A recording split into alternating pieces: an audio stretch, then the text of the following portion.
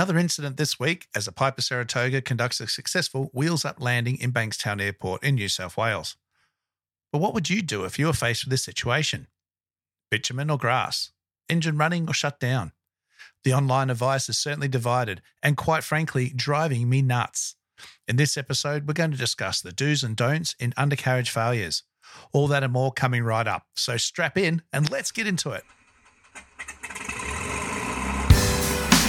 Star 9000, 1013, Kilo 25. Coordinating aileron on the bank, balance, bank pressure rolling at 30 degrees. That's 30 degrees there. $3 runway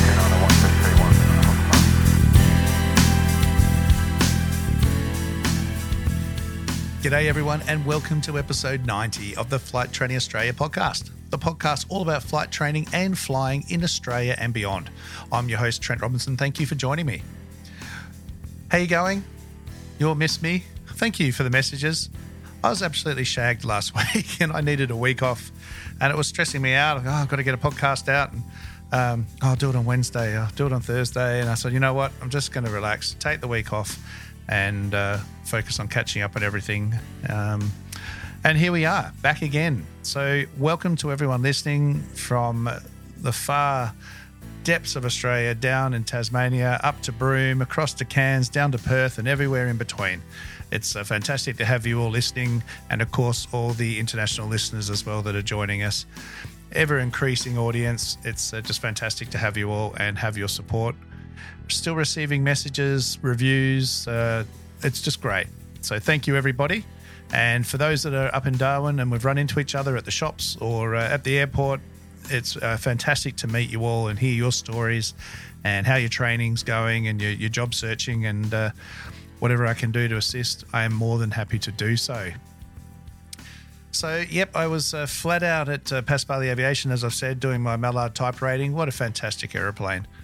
Absolute honour and a privilege to have done that. I'm now all checked to line. Well, no, I'm not. I'm checked out on the aircraft. I'm doing the line training now. And joining the plan is to join the check and training team at Pasquale, more so to do the flight testing for the actual check and trainers and to help build up that training capacity in the organisation.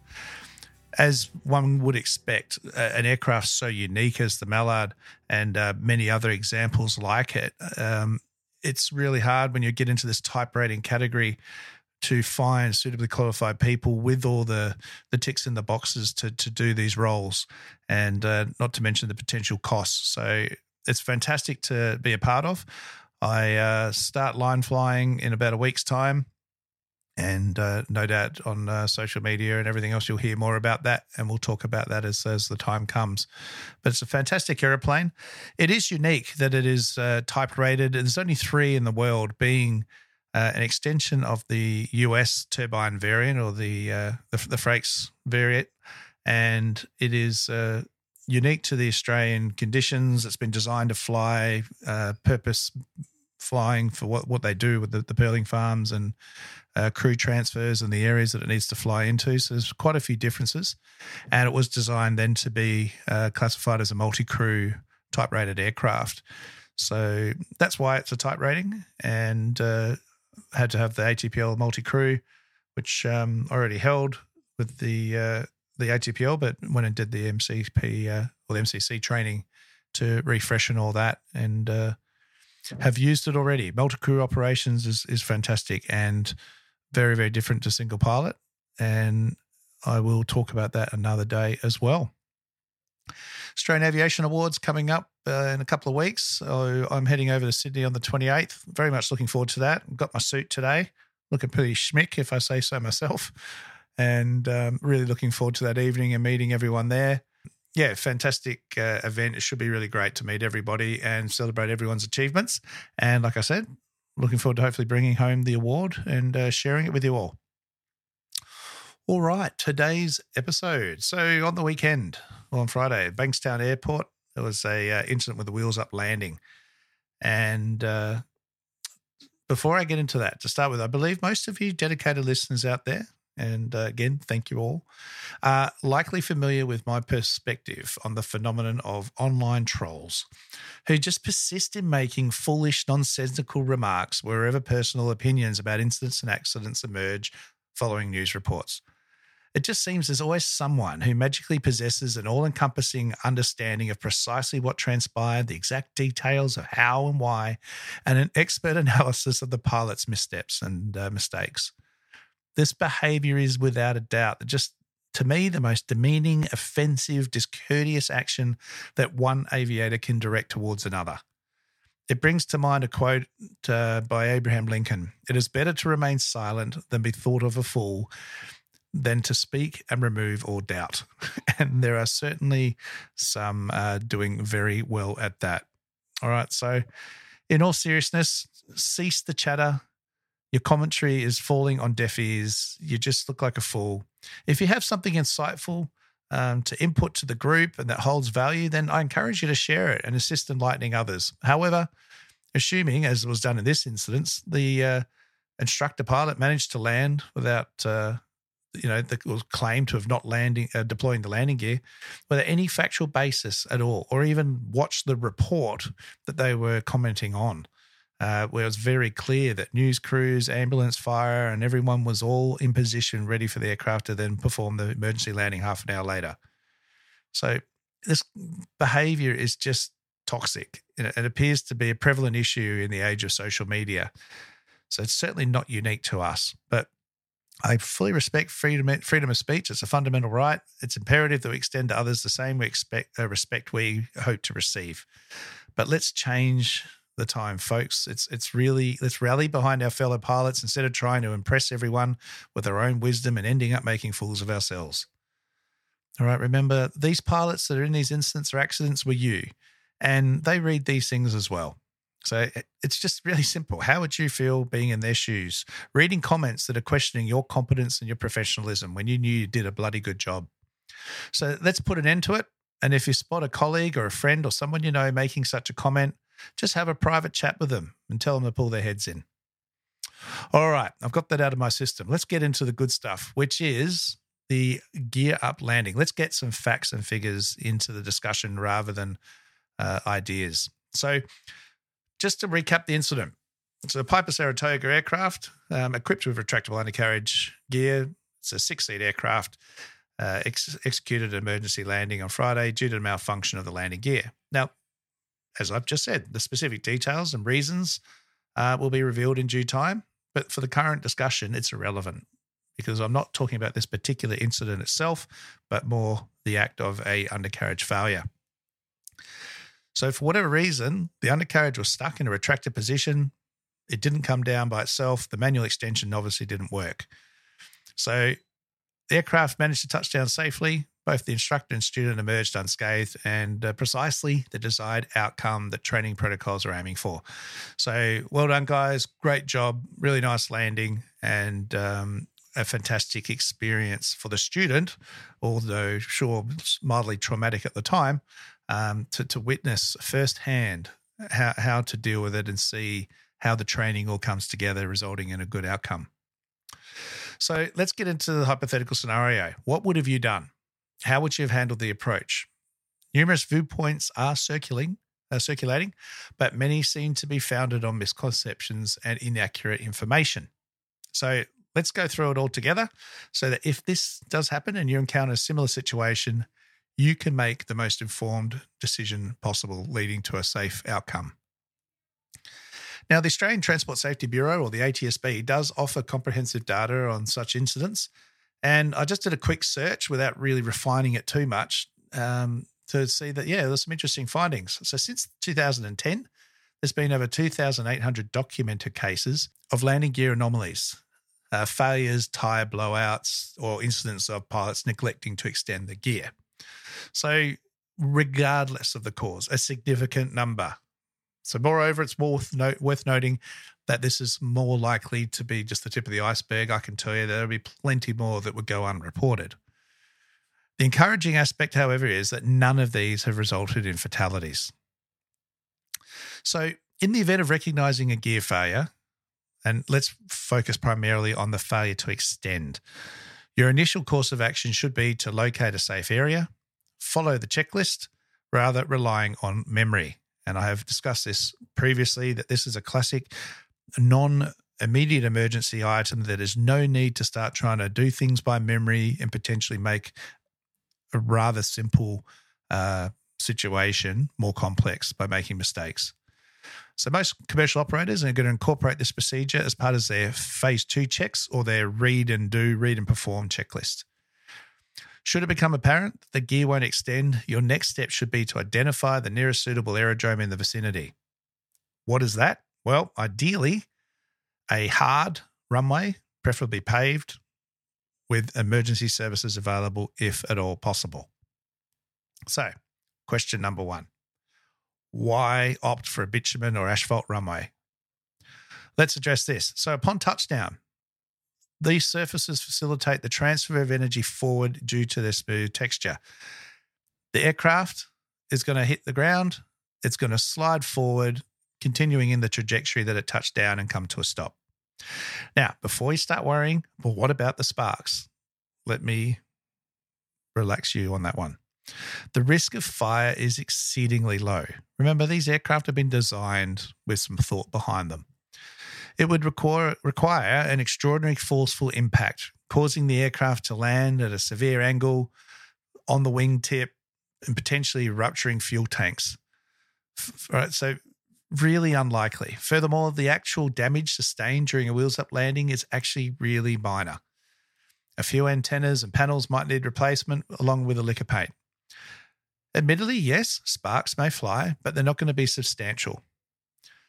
The fact that the aircraft's sliding along the runway indicates there's going to be minimal friction on these surfaces, and it will go some distance before it comes to a stop. It doesn't sort of hit the ground and just, like a car hitting a wall. All right. It is important to note that fire necessitates 3 elements: heat, oxygen, and a fuel source. So clearly it's out in the open air, so we've got oxygen.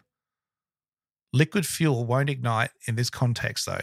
It requires fuel vapor mixing with air to become combustible.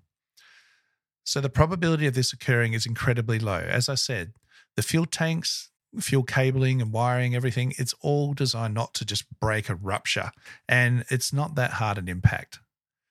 So you might get some sparks, but that's about it. Fuel should stay where it's supposed to be, in the tanks, and you're not going to have an issue. All right. So what about landing on grass, though? Because online, this seems to be quite the natural option. Now, I've got 2 choices. I could sit on the bitumen, I could sit on the grass. I'm going to pick grass. Why? Because it's softer. All right. That makes perfect sense. But when we're talking about landing an aeroplane, not the case. All right. Grass surfaces might seem appealing because it is softer. However, the reality of this is less forgiving. The top layer might appear even, nice, beautiful cut grass, but what lies beneath? There's unevenness. There could be hidden dangers, rocks, little ditches. The aircraft coming to contact with these surfaces is likely just to dig in and potentially flip, or could even come to a complete halt and cause the aircraft to break apart. This now is leading to a situation where fuel tanks could indeed rupture and increase the chance of fire. All right, so this is going to result in injury, coming to a sudden stop as well. So again, it's not the ideal scenario, contrary to popular belief. All right, now you might be wondering about, okay, fine, so I'm going to land on the bitumen, but what about the fuel drains? Yes, well, these exist in low-wing aircraft. They obviously exist in high-wing aircraft, but they're going to be touching the ground potentially in low-wing aircraft. And that is certainly a consideration. But given the way wings are designed, they have this thing called dihedral, and the gascolator drains, the fuel drains are typically slightly further out on the wing. So they shouldn't be coming into contact. Though anything that is directly on the belly, again, a low-wing aircraft will be designed slightly different to a high-wing aircraft, but they will be either recessed or they'll be a what are they called? The needle up the fuel drain style. There you go. There's a technical term.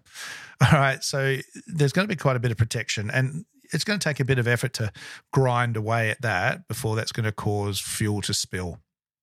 Right. So there's a very minimal chance of this happening.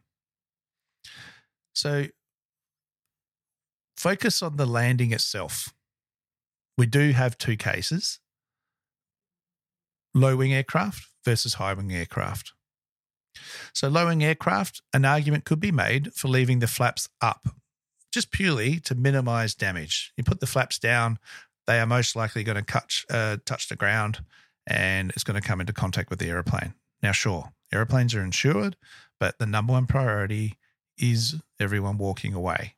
But if we can minimize aircraft in a sensible way, then why wouldn't you? So low-wing aircraft, I would look at the stats. How much does the flap being extended have an effect on the stall speed of the aircraft? And maybe just a stage of flap, not necessarily full flap. That's something you're going to need to look at with your particular aircraft. Again, I can't set a one-size-for-all rule in this aspect because there are quite a few variables at play. All right, but conversely, high-wing aircraft, I would definitely have half to full flaps to minimize that touchdown speed. However, the landing needs to be executed well. If we come in and try and hold the aircraft off the runway for too long, we could dissipate that speed and then we're going to come down quite hard. So we want to be transferring the energy onto the runway in a forward trajectory, not a vertical one. Remember, high-wing aircraft typically going to have a Fowler flap design, which is the split between the trailing edge of the wing and the flap, which is going to re-energize the aircraft and the flaps and minimize that stall speed, improving some stability. So definitely a consideration. Now, the touchdown itself is reminiscent of recent experiences I've had while flying the floating hull, or for those more acquainted, akin to landing a tail aircraft using a Wheeler landing technique. Your goal is to achieve the smoothest vertical speed possible. All right, so 50 to 100 feet vertical speed, so that as we touch down, the impact's minimal, and again, the forward trajectory is going to take over. Resist the urge to shut down the engine without pulling the mixture and stalling the aircraft or being in the need where you're going to have to go around. Once you're on the ground, by all means, proceed to shut down the mixture, engage the fuel cutoff, turn the master switch off. Once that's done, follow your crew member or the pilot, the instructor, whoever, and get everybody out of the aircraft. Despite early assurances of a low fire risk, sure, I said there's no fire, but there's still a chance. So why tempt fate needlessly? Just get out of the aircraft, move to a safe distance, especially if there's fire crews involved. That allows them to assess the situation and deal with it if need be without anybody getting in the way. So this is a planned event. Remember, this isn't typically going to happen unless you've done a wheels up and forgotten to put it down. So you would have briefed everybody on this.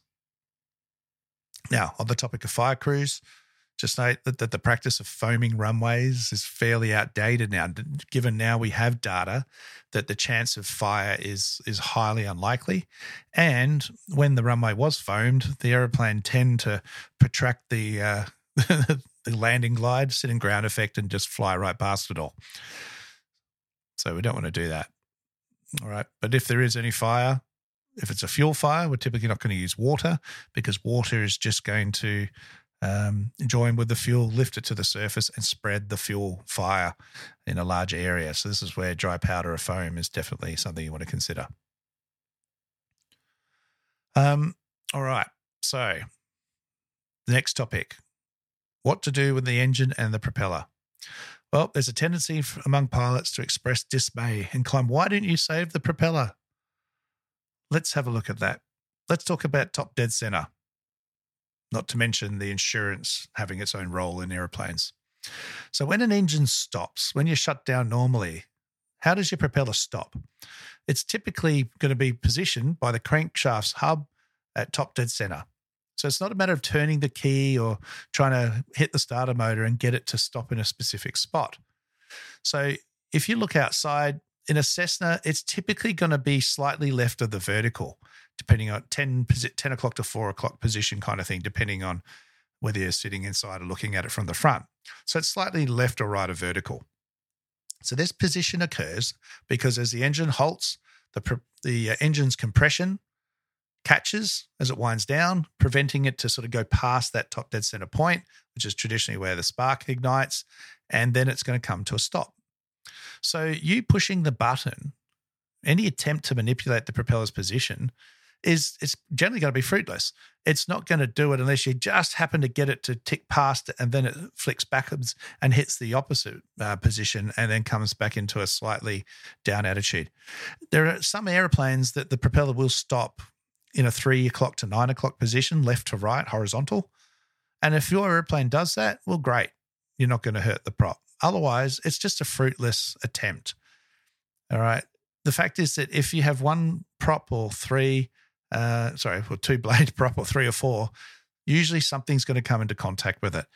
If that's going to happen, the engine's going to be bulk stripped and inspected regardless. So it's distracting you from your prime focus, which is landing the airplane safely. All right.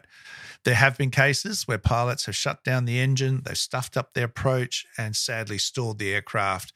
And there has been a case in the States that I know of where fatality occurred.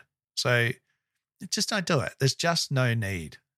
The engine rotating will transfer the engine or the energy through the prop through the engine. It's typically going to minimize damage rather than just hitting a stationary blade. Again, that's contentious. Don't everyone start writing in. I'm not an engineer. I'm not an engine manufacturer. But regardless of any of that, it's not going to save anything. So just don't worry about it. Get the aircraft on the runway safely. All right. Now, that's all well and good if it's 3 wheels not coming down. What if it's the nose wheel? Well, the nose wheel's not such a bad situation. You've got 2 main wheels. Again, you land, you hold the nose wheel off as long as you can whilst trying to lower the nose wheel or the nose cone onto the ground.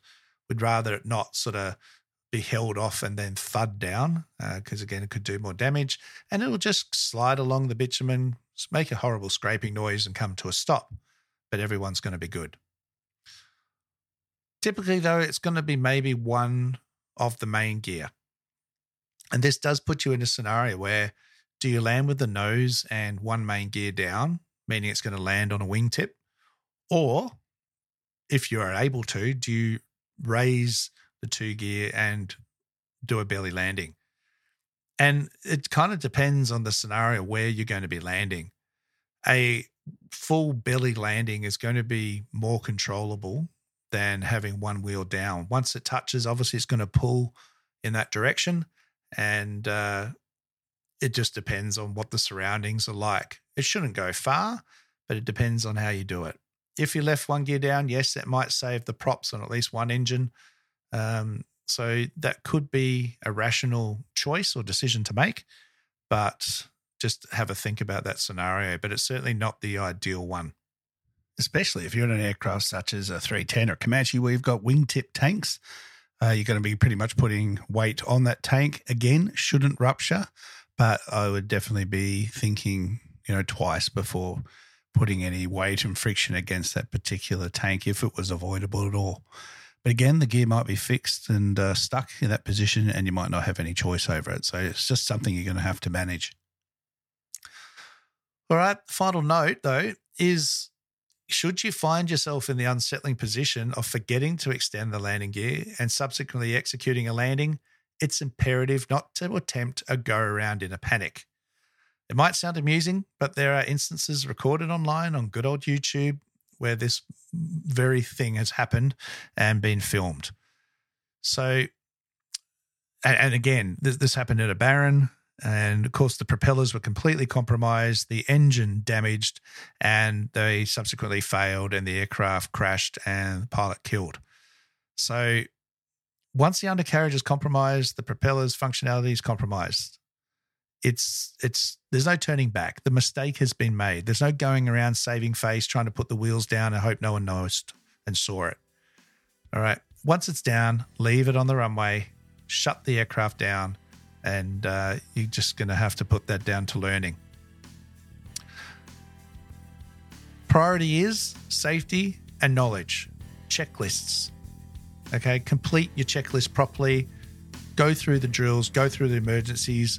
If you're having a chance to either as a check pilot in a company or as a private pilot or commercial pilot just flying with an instructor through your flight review, Practice your manual gear extension procedures, understand the differences from the different aircraft you go through, and I hope that helps clear up what you should and shouldn't do in the event of a undercarriage failure. Everything I've said serve as a guide, of course. Look at the POH, follow any guidance or instructions in that as well, and hopefully this can be a good resource to draw from in times of uncertainty. Make good, clear decisions, good, informed decision making. Take your time and ignore everything else going on the ground and just focus on your landing and do a good job. And the aircraft can get fixed. All right, guys, that is it for this week's episode. Thank you so much for listening. I will see you next week. I will be here, don't worry. And please give all your comments and feedback to me. Any questions, you know where to reach me. All the details are in the episode description below. All right, until then, blue skies, and remember the golden rule: aviate, navigate, communicate. Cheers, everyone.